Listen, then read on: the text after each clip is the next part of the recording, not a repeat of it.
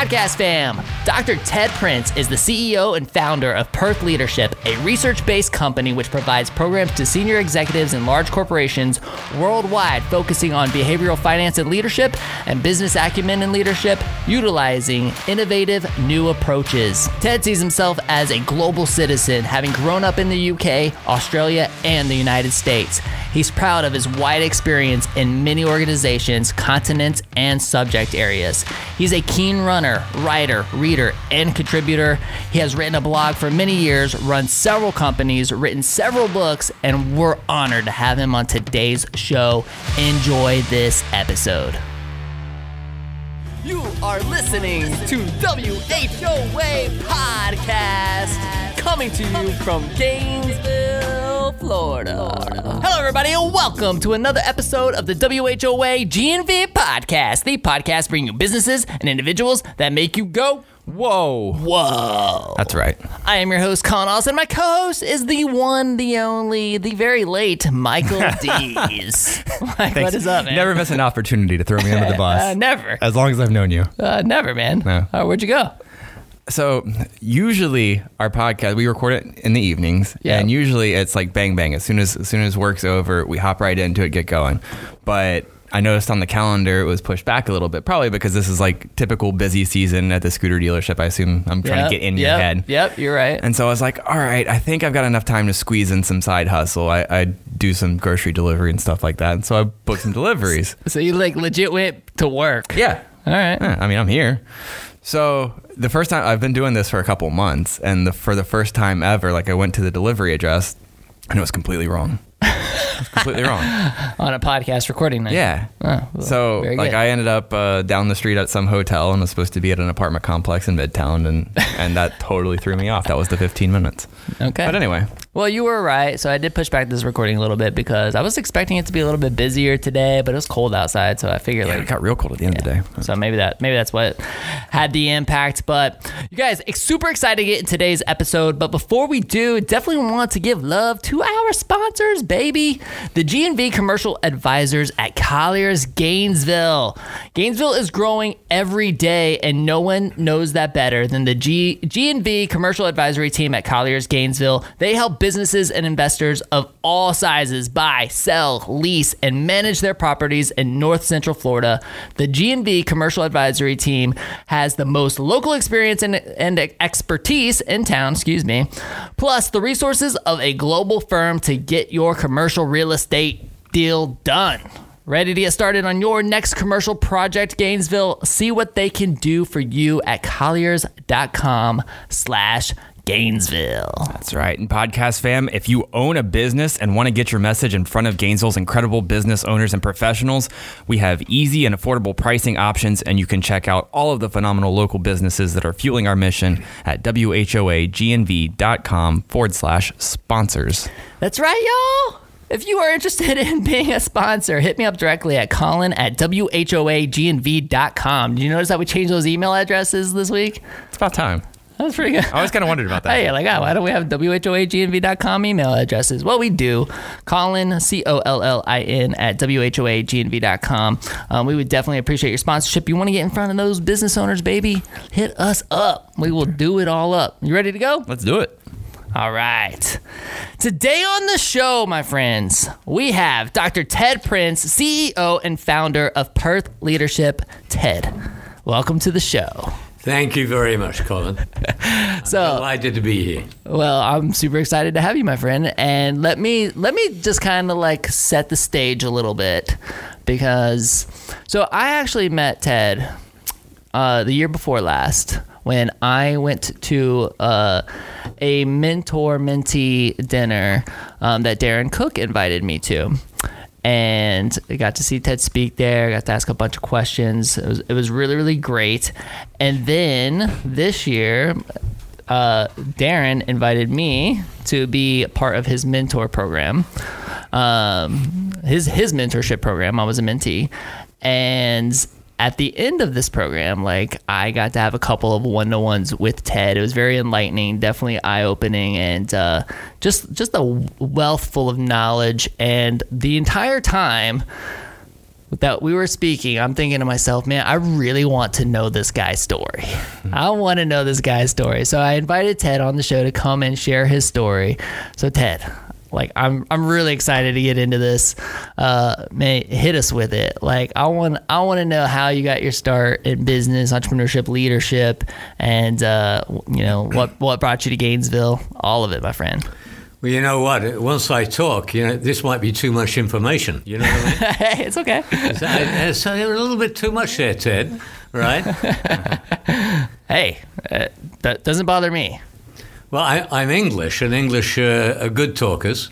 Usually we talk better if we've got a cup of tea in front of us. I don't know if sparkling that water. counts, sparkling waters. It's a little bit healthy, which is kind of worrisome, but I'm pretty sure I have a stash of Earl Grey in there somewhere. But do you? Yeah, that's still healthy. It's like I was saying to Colin, I didn't have breakfast this morning. He said, "Did you have lunch?" I said, "No," and I didn't. He didn't ask me why. But I was about to tell him that eating is very unhealthy. It's very bad for you, right? You got to look at the other side of things. You know what I mean? Right. So eating anything is unhealthy for you. Well, if it's unhealthy, if it's like good, it's obviously unhealthy, right? Unhealthy stuff is bad for you. Food is unhealthy, right? Okay. So as long as you keep off food, you'll be fine, right? Okay. And that probably counts Earl Grey, right? Probably. Amongst that, right? Got it. But anyway, yes, I've been around. As you detect, this is not a Brooklyn accent, right? When I came from Australia many years ago, I moved from the capital of Australia, which is called Canberra, and it's about the same size as Gainesville, believe it or not, although it's the capital of Australia. And when I moved to New York, where I went to New York first of all, I'd often see Australians. They'd come and visit me, and I'd always joke that the block I lived in New York probably had more people than Canberra, right? So that was a big change, right? Yeah. That was unusual, particularly as when I moved to Australia as a young kid, I moved to a farm in the outback. And that was interesting. On the farm in the outback, you'd have, of course, all dirt roads, and sometimes you'd be driving on a dirt road in a truck. And if you saw a truck coming to you from the opposite direction, it would have been the height of impoliteness not to stop and talk to them. You wouldn't have to know them. In fact, you normally didn't. So they had a truck, you would stop, and they'd probably have a load of sheep, and then you'd say to them, "Wow, that's a fine load of sheep you got there, right?"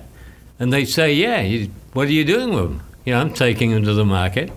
How much are you going to get from, right? This is the sort of talk that I went through, right?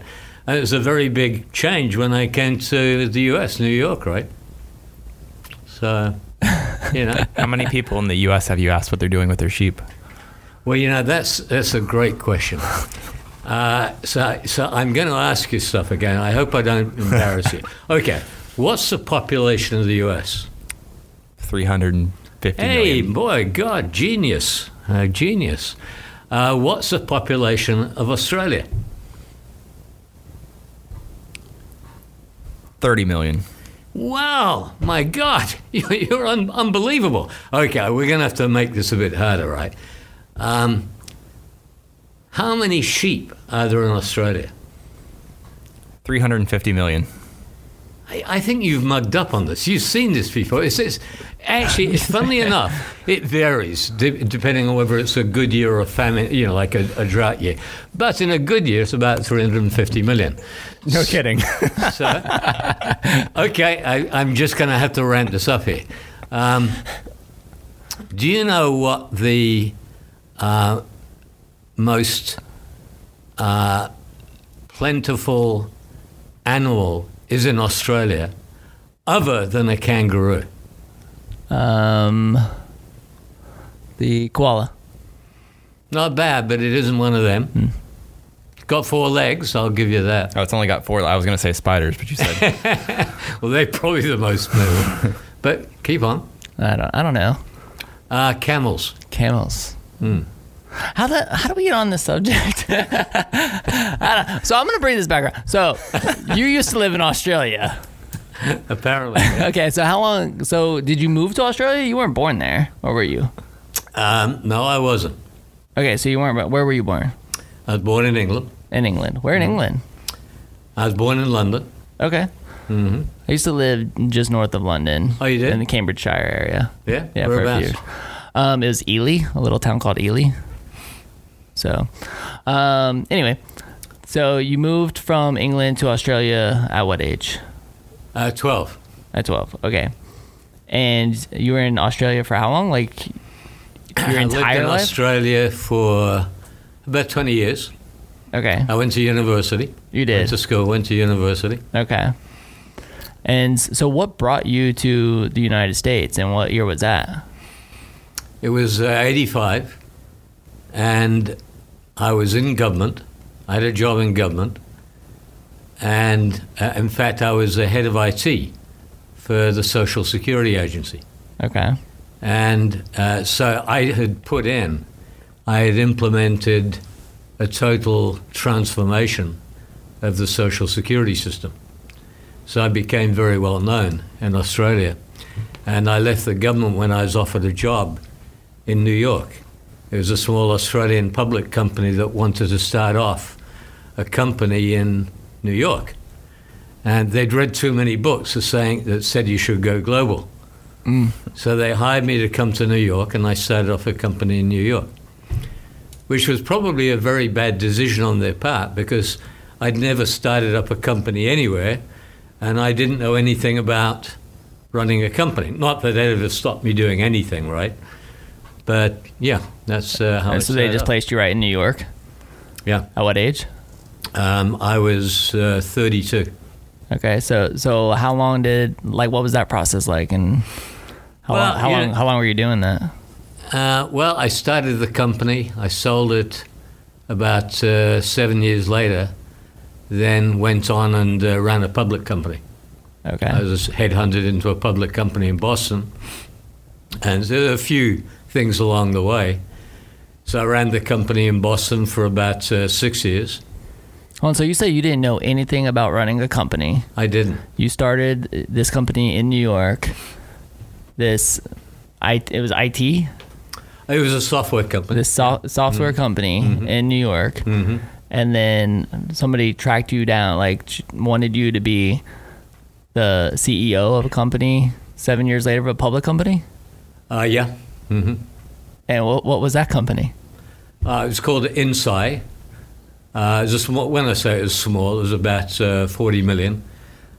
We had offices all over the U.S. I love it when 40 million is small. Yeah, small. I know. Small is 40 million. It's funny, yeah. Small. I always do that because, you talk to someone who runs a normal company in New York and you say 40 million. They say, I didn't know you could get that small. 40 million? My God, that's micro, nano, right? So what was the company? What was the premise? What they do? Actually built archiving software, and our archiving software was used for the first time to make invoices digital. In those days, that was a long time ago. What years? Invoices, do you remember the years? Yeah. I went into that company in 1995, and I was there for 6 years. And what they did was, it was a turnaround. So I was brought in to turn around the company. And Why? Because it was failing, or because it was struggling? It was struggling very badly, so they brought in a turnaround guy, me, right?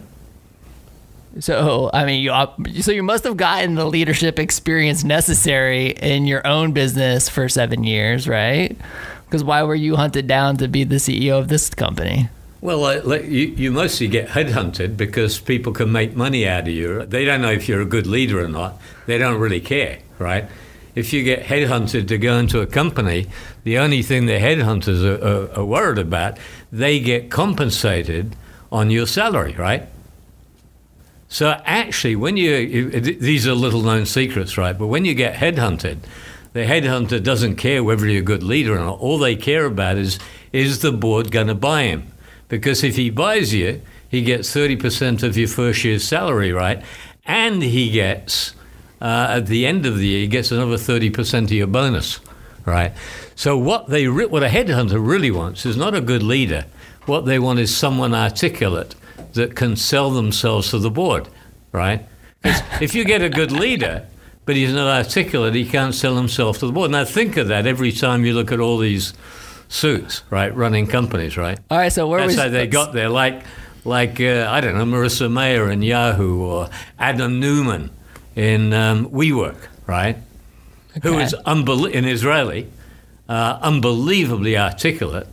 A total, bomb, but it didn't really matter. He raised $6 billion, right? So I mean, what was your mindset after you had been headhunted? Like, all right, come be the CEO of this company. I mean, were you thinking, I'm very articulate, I'll be able to sell myself to the board? Or are you thinking, oh, I could do this, I can come in here and turn this company around? Well, that I thought. So I had no problem with that. But did I think I was a good leader? No. No, I think if you... How old were you at the time? Probably 38 or 40, something like that. All right. Yeah, that's my age. I definitely think I have some improvement to do. Well, as you know... Better than when you were 20, though. 25, right? Well, there's some progress along maybe the way. yes, maybe no. But, I often tell people, we've done some coaching together and mentoring, right? And I'll often ask people... Just like you just asked me, what age are you? So I'll often ask them, what age are you? So maybe you tell me you're 40, right? So my first response is going to be, well, you've got another 55 years of life. Right. What are you going to be doing? And someone says, I don't know. It's a hell of a long time to be bored, right? Mm-hmm. Yep. Number one, right? And number two, if you know it all now, you don't have anything to learn. You're better off starting off knowing nothing, right? Because then you learn something. If you know too much when you're 20, what the hell you got to learn? You're not going to have any fun, right? Yeah. All right, so you step into this company. You worked there for how long? 6 years. 6 years. So did you save it?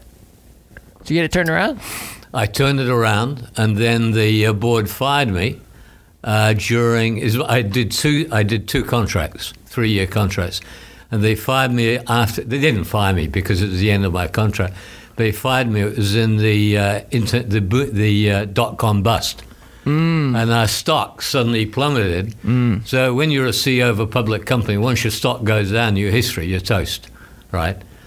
And that's normal. Yeah. So what do you prefer? Do you prefer being the CEO of a public or a private company? Well, in all your years of experience. Actually, you know what the real issue is? The real issue is not so much whether it's private or public. The real issue is, do you own it or not? Now, number one, if you're running a company, running a public company is approximately 1,000 times harder than running a private company. There's absolutely no comparison because as a public company CEO, you got the SEC breathing down your neck. All your shareholders want to sue you. The more the merrier, right? Mm-hmm. And there's all these laws that big companies don't have to obey because they got a lot of money. They can pay off the SEC or consultants. They can pay off their lawyers. But if you're in a small public company, you don't have enough money to pay anything off. So running a small public company, running any public company, is 1,000 times harder than a private company, and running a small public company is 1,000 times harder than running a big public company. Because in a big public company, you got a problem, right? Someone comes and says, I don't like the way you've accounted for your revenue this year. Well, if you're in a big company, you get the CFO, you say, put a team together, right? He puts a team of lawyers and accountants. They figure the answer out. They come back and say, we got the answer. We've had it checked. It cost us $1 million. Here's the answer. Bye-bye. If you're in a small company, you got to do that on your own, right? Big difference. So that's the first thing. The second thing is, it doesn't matter where you are. If you're in a small or a big big company, the issue is purpose, self-worth, right? Yeah. It doesn't matter if you're an owner, right? Mm-hmm. So if you're in a small public company, or if you're a small company of any sort, there's two ways you can be there. You can be the owner, or you can be an employee. If you're an employee, you're a wage slave, right? If you're an owner, you're not. It's risky, but you're not a wage slave, right? So there's a very big difference. Where do you want to be, right? Where do you want to be when you grow up, right? It's a big issue. And, we talked about this, but when I coach people, another thing I often ask them when I see them, first question, I don't know whether I asked you this, and it wouldn't have made sense in your case, but the first question I'll usually ask is, what do you want to be a CEO or not? Right? And I don't give a damn whether you want to be a CEO or not. It doesn't matter to me, but it makes a difference of what you're going to do. Because if you want to be a CEO, that's a very different kettle of fish. It's a very different trajectory than if you don't want to be a CEO. Because if you don't want to be a CEO, you don't have to take responsibility. You can be footloose and fancy free, but you're going to have to do as you're told the rest of your life. I can't do that. I just cannot. I was never up, not even in the government. The reason I transformed Social Security was when I get started, I'm a lunatic, right? I don't do what anyone tells me, but I'm so damn good at it, you can't stop me because it's going too well. But if you put me in a stage where I have to do what I'm told, I decided in my 20s, I am never going to work for anyone. Because the people I work for, even by the time I was in my mid-20s, I found the people I work for, it sounds very arrogant, but it's the truth, I found them mostly very stupid. Not academically stupid or intellectual stupid, but I found that I couldn't work with most people because I would have ideas and I could break through with those ideas. They wouldn't go for them. They'd be bureaucrats. So I don't like bureaucrats, right? You either do it or you're done. If you're going to do it, get it done. If you don't, what do they say? Lead, follow, or get out the fucking way, right? That's what I believe, right? So you got to fit. Where do you want to be? Do you want to lead? I don't care what you want to do. It's all good. Leading, following, getting out the way. They're all good. But you got to know where you're going to be. What do you want to do? And if you don't know where you want to be, then you're really screwed, right? Yeah. But if you know where, I always tell people, I told this to you, I'm sure, but in life there's only one thing that counts. Actually, there's two. You got to have a sense of purpose. And you got to have a partner, right? Now, it's not because I'm into marriage, although I've been married for 33 years, right? But, it's very clear. And unless you have a partner, your life chances go down by 90%, right? You're going to have mental health problems. You're going to commit suicide. You're just going to be unhappy. It goes on and on, right? So but a sense of purpose is very important.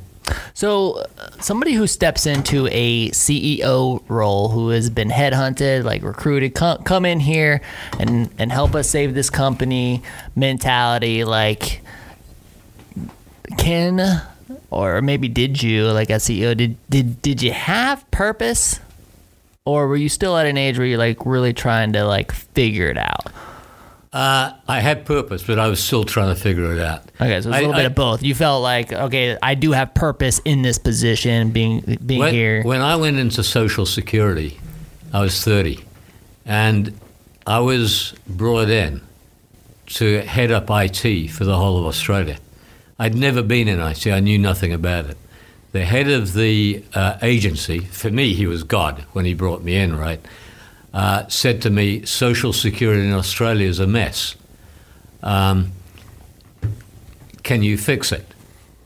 And I told him yes. I didn't hesitate because I knew I could do it. And I wanted the challenge, right? I like that sort of stuff. I don't like going into routine things. So that, for me, was great. What I didn't realize, and I solved the problem in a very good way, but of course I didn't own Social Security. Right? I could, as I did, transform the whole of the Social Security system in Australia. But when I came out, I still got the same pay as I did when I went in, right? I couldn't go back and say I want 1,000% in equity, right?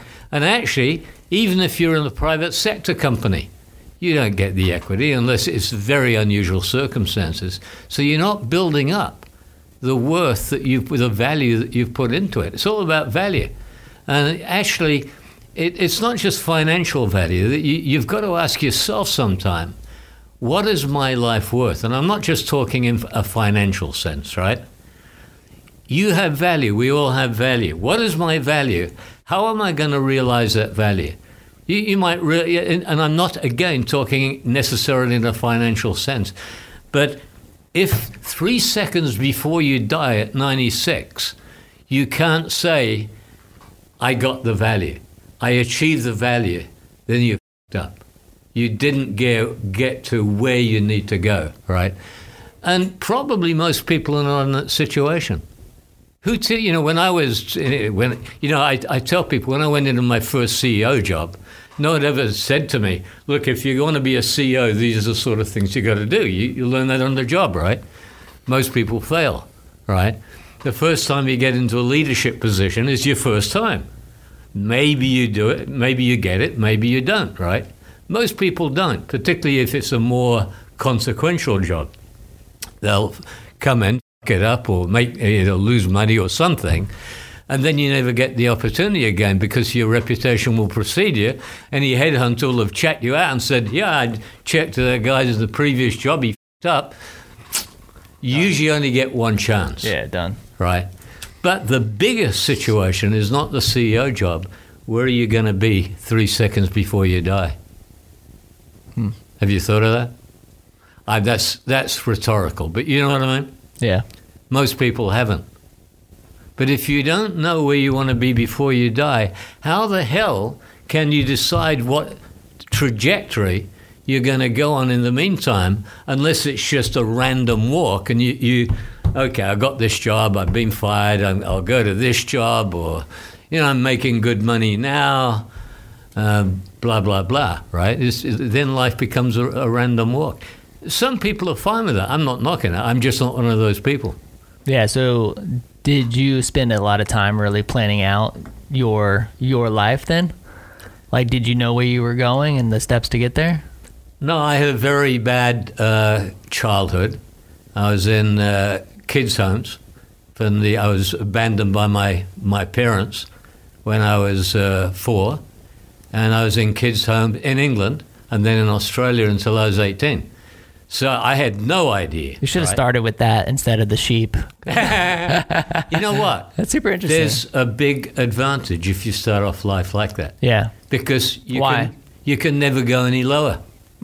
If you've never had any parents, no money, no one is interested in you, everything is a positive, right?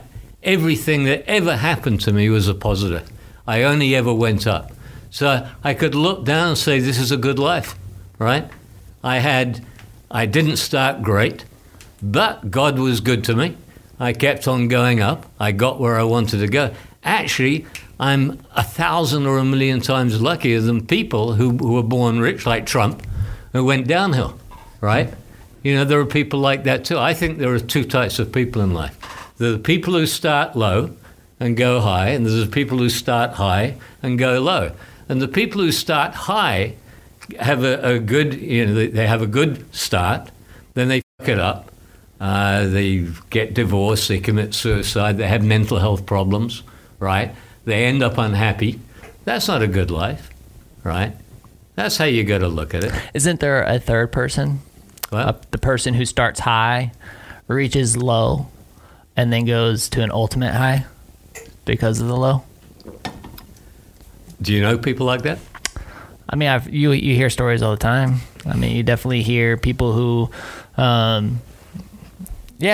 I mean, I definitely hear people like that. Entrepreneurs that I admire, even people who like they were doing well, and then maybe they go completely bankrupt and hit rock bottom, and then from there, like start the climb all over. But they're so much better for it. For me, that doesn't make sense. Let's say you're an entrepreneur and you start off, you have a good upbringing, you go to a good school, then you start something, you fuck up, you hit the low. But the way I would look at it is you always had a family. You always had people to look after you. When you came home, your mother cuddled you, right? You start off like I did. None of that exists. I didn't know what a family was till I got married the first time. My first marriage was a disaster, and I was the problem because I didn't know how families worked. I'd never seen a family. I'd never seen people having affection, stuff like that. So for me, if you if you had a good family background and emotional stability, you got it all when you were a kid. Okay. Right? Everything else is, like a bonus. Yeah. You know what I mean? And so you go down. Doesn't matter. You come through kids' homes when you're a kid. You come out thinking you're right? You think you have no self-esteem because everyone tells you in group homes, you're here because no one wants you. You were abandoned. There's a reason you were abandoned, right? So you grow up between the years of 4 and 18 thinking that you're the world's biggest piece of shit. So when you go out, you have to get from there, right? I went to university as a total accident. And I was very lucky, incredibly lucky, right? I didn't know, the day I walked into university, I didn't know what a university was. I got into a line, and I'd been told, I'd got a telegram, right? Turning up at this university. I had a girlfriend, I was just out of the kids' home, and I told the girlfriend I got this telegram. And what is it? It's something about a university. What's a university? And she said, just go. So I went, and there was a line, a registration line. So the girl I was talking to the girl in front of me, and she said, so what degree are you going to do? I said, what's the degree? And then I suddenly realized this probably sounds very stupid. So I said, what are you doing? And she, I'm going to do arts. And then she said, well, what subjects are you going to do? I don't know. And so I said, what subjects are you going to do? And she said, well, I'm going to do philosophy, French, psychology, and political science, right? So we went through the line. I got to the head of the line, and the guy at the head of the line said, what degree are you going to do? I said, arts. He said, what subjects are you going to do? I said, French, psychology, political science, and philosophy, right? That's how I started, right? So I didn't know. But actually, it served me well. All right. It's crazy. So, I mean, I want to jump back to the story a little bit because I want to get to, before the end of this episode, I want to get to where you're at today and, your company, Perth Leadership and everything. So about you were at like 40 years old, you said, when you were running this company and you were there for 6 years. What was after that? I might have been a bit older, 50 when I finished, but okay. I started up my current company, Perth Leadership Institute. Okay, and what drove that? Like, why that? I'd had an idea for, by this time I'd had 5 or 6 CEO jobs. And I've been on a lot of boards of entrepreneurial companies. That's my side hustle, right? You run the company, but your side hustle is you're on a series of boards. What I noticed, being on all these boards, and of course on a board, your job is to hire the CEO and maybe fire him. And what I noticed after a bunch of time was there seemed to be a pattern. And the pattern was, you get a CEO, you'd hire a CEO, and once you hire a CEO, you always fall in love with them, right? You always fall in love with people you hire, right? They're always Jesus Christ. So you hire Jesus Christ, the CEO, and then a year later, you'd fire him. I started, after this had happened 10 times, I'd start to wonder, well, when we hired this guy, he was Jesus Christ. And we all thought he was wonderful. So how come we fired him? Because he's charismatic, he's articulate, he's ambitious, he's smart, he's driven. What isn't there to like? And I realized, it sounds simple, but it wasn't for me anyway. And what I realized after a period of time was the reason we fired all these guys, they didn't make money. Duh. You got to make money, right? So I started to wonder then, there are tests for leadership, but they don't do that. They were never designed to see whether or not you can make money. I wonder if you can devise a test, psychometric test, that will tell you reliably whether someone will make money based on their behavior, not based on whether or not they'd run 10 companies that all made money, right? Could you do a behavioral test? So what I did is I started figuring out, I started doing some CEO coaching, And I had ideas about it. And I had a friend I talked to. Actually, he was at a university. And he told me, Ted, you should write a book about it. Well, I had been a working stiff my whole life. I hadn't been an academic, although I've got a PhD, but I wasn't an academic. And the guy said, well, you should write an article. And I told him, don't be stupid, I can't do that, I'm not an academic. And he said, no, give it a shot. So I wrote an article, submitted it at MIT, and they published it immediately. So I thought, wow, this is a bit easier than I thought. And this friend had been telling me, you should write a book. So I wrote a couple of chapters, called up McGraw-Hill, they asked for a copy, and they published it, right? Just like that. So, wow. So this was the nub of the matter. I'd written the book, I was feeling pretty good about the theory. There's a theory here, right? And I got a call one day from a professor at Columbia University. In fact, he was the head of their entrepreneurship school. And he said, I read your article at MIT, and it's very intriguing. Would you come down and give us a lecture? So I was down here at that stage. I went up to Columbia, gave him the lecture, and at the end of the lecture, he came up and said, it was brilliant. And then he asked me a question. And I had always known someone was going to ask me this question. I didn't want them to ask it because I knew I didn't have an answer. The question he asked me, which I'd been expecting and I was hoping I could avoid until I died, was, this is a brilliant book and it's a brilliant thesis. Do you have a test? And of course I didn't.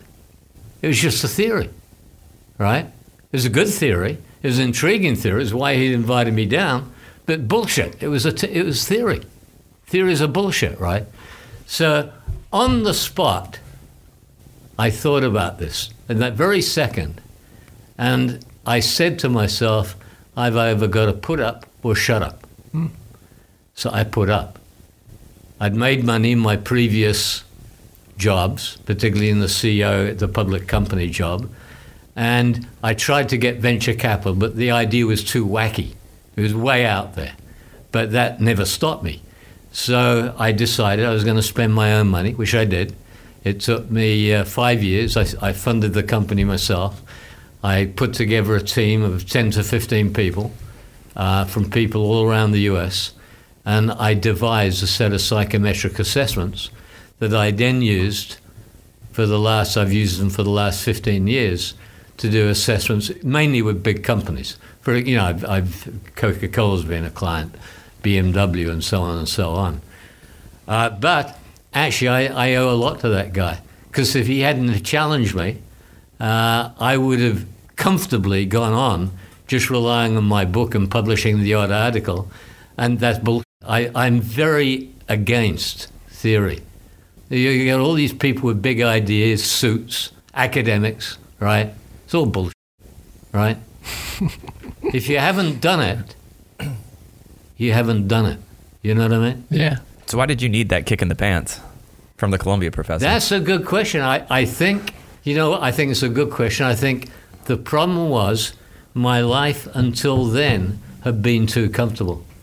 I think I'd had a series of successful CEO jobs. I'd made money. When you're a CEO, everyone bows and scrapes, even if they think they don't, right? And you enjoy that. You enjoy the adulation. Who doesn't, right? And so you get comfortable. I was comfortable. I'd done too well. I was comfortable. And actually, he wasn't nasty. He was quite nice. But actually, I could feel the sarcasm dripping out of him, although he wasn't being sarcastic. It was a natural, honest, courteous question. And he wasn't trying to be sardonic. He was just being honest. And he, bang, hit me right between the eyes, and he was right. And I recognized immediately, he's got me. I've either got to put up or shut up. But you said you had feared this question for a while. Yeah, I was doing what everyone else does, right? Who doesn't lean back and take the path of least resistance, right? Okay. I'm no different to anyone else. If you've got a path of least resistance and it's easy, what the hell? Most people do that, right? Most people won't take the hard route. You try coaching people on their future. You try testing them. Our test is uncannily accurate. It's unbelievable. On our tests, I can show you, I can prove to you, 12% of people make money, 88% of people don't. In my vocabulary, they're losers. You talk to those people, all right, and I'm right, they don't want to know. Number one, they don't want to know. And number two, if you tell them what they got to do, approximately 10% will do it. The other 90% won't. That's funny they said they don't want to know. Like, because you said I'm sitting here listening to you. I'm kind of like, I'm kind of scared to take this test. I don't want to be told I'm never going to make money or anything, you know? Yeah. But that's true, huh? People are like, they're afraid. They're afraid of they're afraid of the result. You know who most of all doesn't want to take the test? We've tested thousands of people. And of course, we test CEOs all the time. Big suit CEOs. They particularly don't want to know. Because if you're a CEO, most of the time you don't get to be CEO because you're bright. You get to be CEO because you married the boss's daughter, you lick the right art, right? You know how to manage up, right? You might be smart. That doesn't mean just because you're smart doesn't mean to say you're going to make money. One thing our data shows conclusively, we've got a lot of data, I can show you conclusively that the higher your level of education, the lower your business acumen, right? And if you have a PhD, it's very bad. Your level of business acumen is ultra low. But you have a PhD. Yeah, so I'm the same as everyone else. I'm not claiming. You know what? I often tell people, I can prove to you right now that you're a loser. Great. This is just what Mike's been waiting for this moment his entire life. This is just what you wanted to hear, right? Okay. So do you want me to prove? Yeah, please. Okay, please. Make me feel great about myself. If you're a winner, you wouldn't be here talking to me. You would be in the south of France, having gone there on your private yacht, staying in Trump World or something, right? And what's more... He's not wrong. Is that right? And what's more, if I was a winner, I would be there with you. We would both be there, right? Now, you know, I'm joking, but how many people are Buffett? How many Buffetts do you get in the world, right? So do you find like when people ask what's your definition of success, do you find that question to be like dumb and stupid? Because I mean, it's almost like you just said we were both losers. What if I feel that I have achieved a level of success by my definition of success? Well, I would... You can still say, well, you're still a loser. No, I wouldn't. Okay. Actually, what I would say is, how do you define value? And then once you told me your answer, I would ask you, have you achieved that value? I don't care what the value is. It could be financial, but it doesn't have to be. Mm-hmm. It could be you run a non-profit, and your definition of value is helping poor people, helping kids who have been abandoned, right? If you say that's your definition of value and you've achieved it, then you're there. Yeah. Right? So, yeah, it isn't about What's finance. your definition of value? It's doing things that are unusual. Interesting. With the way we have a definition of this we use in our test. Now, if I tell you this, I've got to kill you. You know what I mean? Okay. But we have questions, right? And the questions that we ask are something like, people who know you well would think that you always do something unique, totally unique. Is that true? So I'd ask you, have you done something? Do you normally do something totally unique? And incidentally, I'm not being facetious. Yeah. And by total, I mean by unique. I mean unique. It's the only thing in the world. And right? Yeah. So I ask people, do you do things that are totally unique? Now, there are very few people like that, which is why not many people do well in our test. But the people who answer yes, or mainly yes, they got something unique. Now, it may not be financial, it may not be product, it may not be commercial, it could be spiritual. Mm-hmm. I don't give a shit. what it is. But that's what I want. If someone wants to achieve value, you don't have to achieve it. You might be a mother and get a kid, right? It's a different definition of value than Right. being unique. Mike, what's your definition of value? It's an interesting question. Yeah. I just think of in a more kind of textbook sense, like what are you producing? What is your output versus the cost of doing so? Like whether it's an investment or financial or it's intrinsic, it's like what does it cost you to do something, and how much can you give in response to that? But that's a very like Merriam-Webster type, like Yeah. So but for you, how do like the same way he answered, like what's, so like for me, like when you were asking that question, saying, I'm thinking to myself, I was like, oh, the value for me is absolute freedom, the ability to do what I want, when I want, whatever. And am I there yet? No, not quite.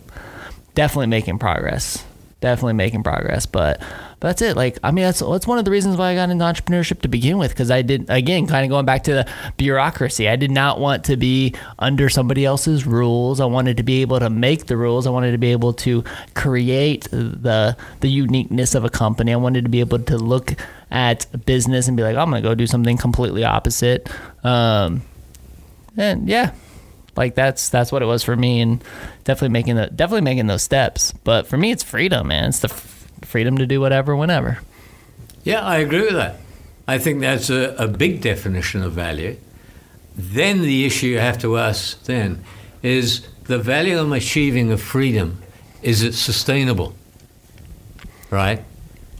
Have I got something which is sustainable? Because Ted's told me I'm going to die when I'm 93. So is this going to go for the next 2 years, or is it going to go for the next 60 years? Right. Right? That's what I would ask. Because otherwise you've got value and it's not sustainable, and then it's not value. You understand? Absolutely. If it's not sustainable, it's not value. That's really good. I would say that mine's not sustainable yet. Then that's what you got to work on. Yep. Definitely making progress. And you're hardly Robinson Crusoe, right? 90% of the people have that exact thing. For most people, their definition of value would be getting a good job. But, you could get fired, right? You could retire. What do you do when you retire? Right? I want to be able to do what I want when I want. Yeah, I want the freedom. Value, but you get to be an employee. To never have to worry about a dime of money ever again. To never be able to worry about. I want to be able to wake up and be like, all right, I'm going to go on my yacht, south of France. Let's go. My definition of value, my personal definition, I always wanted to have an impact on the world. Right? Yep. I wanted it. My personal definition was, by the time I die, I want to have an impact on the world. I don't care if I make money or not, but I want, after I die, I would want people saying, there's this guy called Ted Prince who lived once. He never made any money, but we still remember him because he did this thing which, for whatever reason, left an impact on us. Now, I'm not saying that's for everyone. It isn't. But you get to make up your own definition, right? Just Absolutely. like you have, Absolutely. right? I love it. So I mean, you proved this theory true, right? I mean, that's basically what we've discovered through this, is that you created this test and it works. And so, I mean, now what's happening? I mean, these companies, they hire you to come in, and is this something that's just given to the leadership team only? Is it given to CEOs only? Is it given to the entire company? All of the above. Okay. But I've been running the company 20 years, and we almost collapsed during the great financial crisis, but we recovered it was difficult. Now we're going through the same thing again. Our revenue is down 90% because people aren't doing this right now. They view it as being training or leadership development. So this time, it's always good to change your pace, right? Last time, when my revenue went down, I felt I can stick this out. And this is only like revenue went down specifically because of pandemic issues. Yeah, no one wants to do this right now. We do a lot of face-to-face training. You can do some of it by Zoom, Gotcha. but it isn't the same. Yep. So I have been faced in the last few months with the issue is, well, now the business is not quite collapsed. I'm still getting stuff. I've just got a couple more things in, but it's way down, right? So I've got a couple of choices. I could hope to revive it like I did last time, or I could, I'm always a big guy to do something new or try something different, right? Mm-hmm. As I told you, what I do is I test executives to see whether or not they're going to make money. And then I work with them to change their behavior so they'll make money. And I realized probably 10 years ago that I'd inadvertently found a new way to rate public companies, to rate the management teams. Because if I can rate you, I can do it on all the management team. And then I can come back and say, yeah, forget about Colin. I looked at everyone in the management team. They're all a bunch of losers. So short them. You understand? Short them. Or if they're the opposite, invest in them. Or if they're somewhere in between, you understand? In other words, I realized about 10 years ago, I had a way of rating public companies and revolutionizing investment. But I couldn't think. The problem I had, I realized pretty quick, people do the assessments. They sit down, they don't have paper and pencil, they do it on the computer, right? But if I give you an assessment, you do it, right?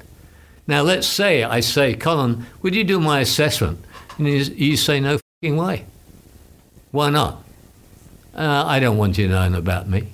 I don't want you being able to rate me or tell me what my performance is. You might blackmail me. I don't want to know. I'm scared.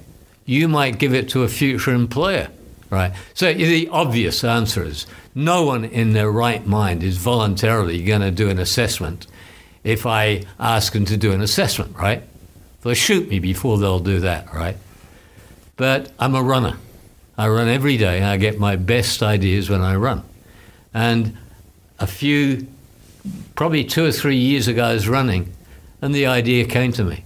Blinding flash of light, all this sort of shit. And what I realized was there was a simple way around it, but no one had ever used it.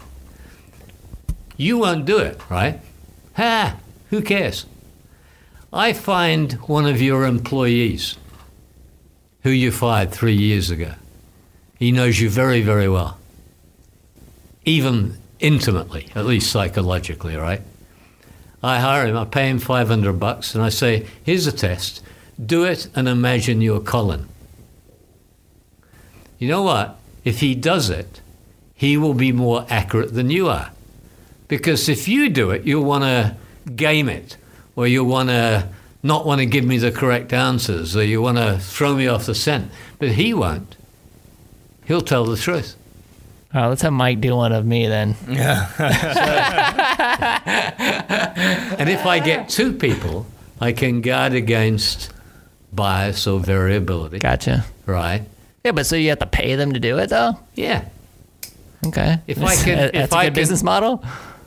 Well, let's say I get 10,000 companies paying me $1 million a year to subscribe to my database. Okay. Right? Mm-hmm. I don't know how many tens of billions that is. Yeah, that's all you need, right? I pay you $500 to do it. It's not even chicken. You understand? Mm-hmm. It's less than 1% cost of goods. You've got a margin on it, 99 point whatever percent. So yeah, I can pay you 500 or 1,000. You will be pathetically grateful. I get information. I have the only database in the world which has the psychometrics of every CEO, every top management team, all your vulnerabilities, right, and strengths. I know exactly where you and the team are going to end up, and I can give information to investors they never had before, because no one has any psychometric data on executives. Never have. They never thought it was relevant. So how long have you been working on this? This is the new thing. This is what you're working on now? Yeah, And it's only been the last couple of years or so, or what? No, I've only started working on it since the pandemic. Once I saw the sales going down, I basically said I got to change pace. Even if I get my old business back, it's a marginal business. It's good, it's bright, it's got unique technology, but it's marginal. You've got to be honest about these things. If you're doing something marginal, and incidentally, not just commercial, you might be doing some things that are marginal emotionally. If you're pursuing a losing course, stop it. Do something else. So I started this about 3 or 4 months ago. I found an ex-Goldman Sachs woman, just retired, who believes in it. And we've been hitting the big companies. And we're being recorded, and I can't tell you the name. No worries. But we have a big company that is actively very interested right now. They may be the only people I ever need. Actually, my biggest worry right now is they're going to say they want to take the whole investment. I don't want that, because then I think if they want to take it, everyone else wants to take it, and then I'm leaving money on the table. Anyway, that's what, for better or for worse, that's what I'm doing. Right on. If it fails, that's okay. I tried, right? Yeah. So, I mean, have you ever thought about retiring, or are you one of these guys that's like, I'm going to work until I'm dead? No, I'll be dead. Yeah. Yeah. Yeah, it's an entrepreneur thing, I think. Yeah. We have that sickness, don't we? Don't ever want to stop. So, Mike, got any last questions, man? I think it's fascinating because I hear you tell that database, and I'm like, okay, so you started as being headhunted, and now you could basically be the headhunter now, because as you're accumulating all this data. If somebody wanted to say they've got a failing company right now out of the pandemic and they want to identify a CEO to turn it around, they could contact you. Or a management team. Right. Right. Or you could be a private equity guy. You've got 100 companies in your portfolio. You want to know which ones of them are dogs and which ones are rough diamonds. We can do that. Dang. Super cool. It's fascinating. Well, I mean, good luck with the venture, man. Thanks very much. We'll give it a shot. If it works, it works. And if it doesn't, it'll have been fun trying, right? Yeah. So in all of your years in business, I mean, you come with a ton of experience. What was your biggest challenge to date? I think it was when I moved from the government to the private sector in New York. Okay. I'll give you an example. I got there, and it was only a small company at that stage, and we made our first sell, software. And it was a good sell. It was 50 grand or something, which in those days was a lot of money. In those days, when you had there was no QuickBooks or Quicken in those days. When you had financial systems, it was all manual, right? So I hired a financial controller or someone, and we made this sale. So I was cock-a-hoop about it. I was very, very positive. And I came in one day, and my financial controller, who is an older woman, she's for then in her 50s, she came in, just a routine question. Ted, it's great we made the sale. Do you want me to put that in accounts payable? And I looked at her. I didn't know what an accounts payable was. That's how stupid I was, because I come from government. And I could see, as I said to her, probably stupidly, I said, well, what's accounts payable? And then I could see immediately. She's like, She was aghast. This guy is my CEO. He doesn't know what a fucking accounts payable is. What did I... I immediately called up NYU and enrolled in a course. It was the equivalent of accounting for dummies or something. Sure. It's very simple. It gave me what I needed. And, I always tell people, before I became a CEO, I was critically deficient in so many areas. I didn't know shit about anything in many areas. One of them was accounting. No one ever told me you need to know that, because how the hell are you going to read a balance sheet? Right? That's what I do in my current job, right? I'm looking at your financials, right? And the other thing I never did, which was a critical deficiency, is sales. I never, because people look down on sales. A lot of people think it's a kind of dirty term. Yeah. You're a sales guy. They do. I just wish someone had taken me aside when I was doing my PhD and said, forget all this stuff. It's all bullshit. You need to learn how to do sales. My youngest daughter is a salesperson. I guided her into it for that reason. Because I think the best training to be an entrepreneur, there's a lot of training. One of them is sales. Yeah. Man, it's been super fascinating. So thanks for coming on the show. Yeah, likewise. You said if anybody wanted to connect with you, like you're on LinkedIn, you got like 25,000 connections on LinkedIn. Yep. That's your platform. Yeah, just look up Ted Prince. So find Ted on LinkedIn. And man. I got the tie to Darren Cook, but what brings you to Gainesville like today? Like why? Do you live here now or no? Oh, yeah, I've been living here for 20 years. Okay, yeah, we never really got to that. So what brought you here from New York via Australia and England? I had my wife and I've been married for 33 years, but we didn't have kids. And we adopted a kid from the Philippines, as a matter of fact. And I'd lived in New York long enough. I wanted to live somewhere simpler. And the reason we picked Gainesville, I'm a runner, so running every day is very important to me. And the reason we picked Gainesville is my wife has got a lot of family around here.